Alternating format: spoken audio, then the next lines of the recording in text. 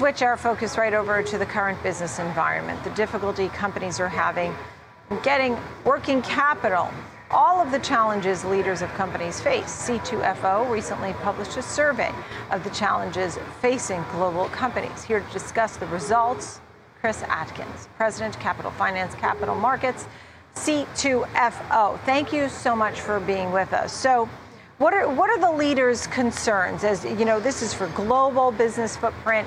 What are they most concerned about? Yeah, thanks for having me again, Nicole. It's great to see you. The NFIB recently published its survey, which showed really similar results to our global survey.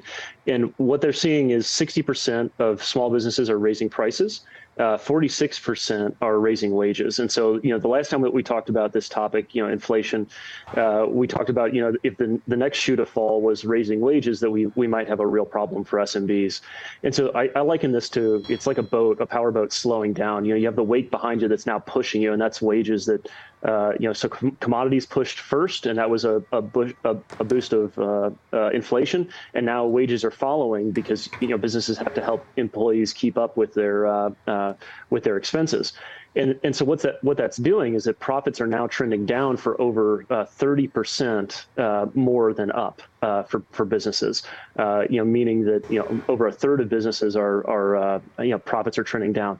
So the big message is that SMBs are getting squeezed. So they're larger buyers anecdotally, because we see a lot of those buyers here at C2FO and those relationships between supplier and buyer.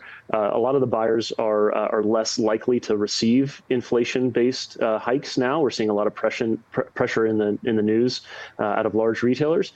And that's because buyers are less okay with those increases, and so SMBs they're just kind of caught in between suppliers with commodity issues and buyers with consumer issues, and they're in the middle, oftentimes the ones out.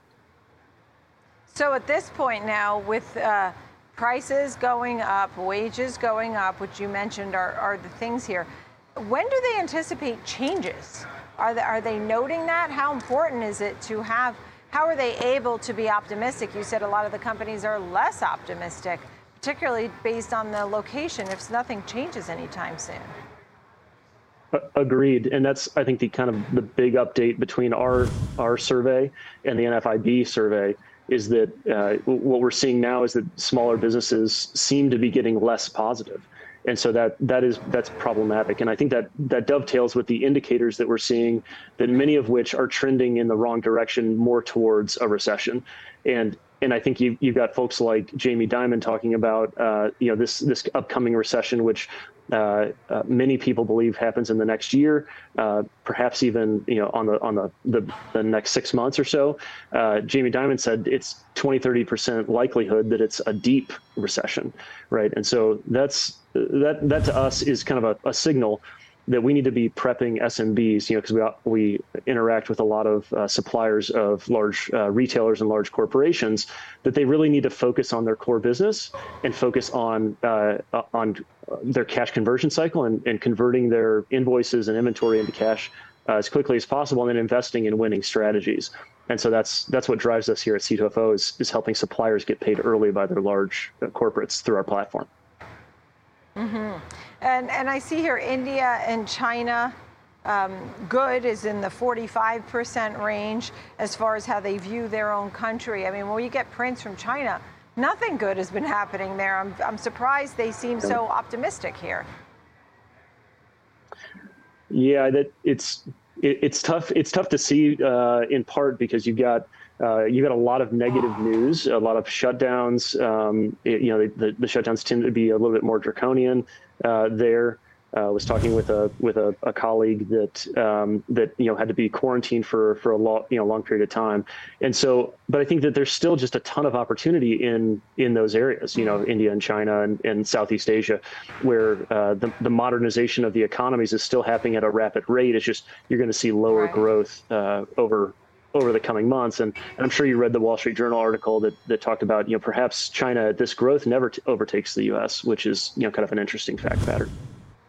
And last but not least, what industries were most optimistic or seem best positioned, and why?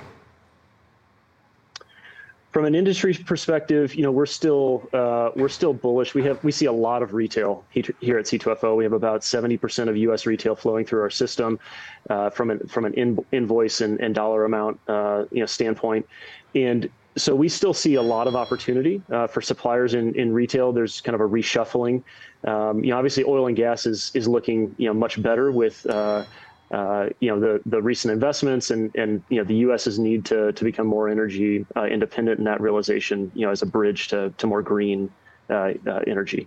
So, but I think it's largely the U.S. is doing well. Our friends in Europe are kind of behind a little bit, especially with the Russia-Ukraine situation, and then our friends in Southeast Asia are also doing well, just a little bit lower than past years. Right. Thanks so much. Chris Atkins, C2FO, with the very latest survey looking at businesses around the globe and the challenges some of the leaders are facing and the optimism. Thank you, Chris Atkins, C2FO. Thanks, Nicole.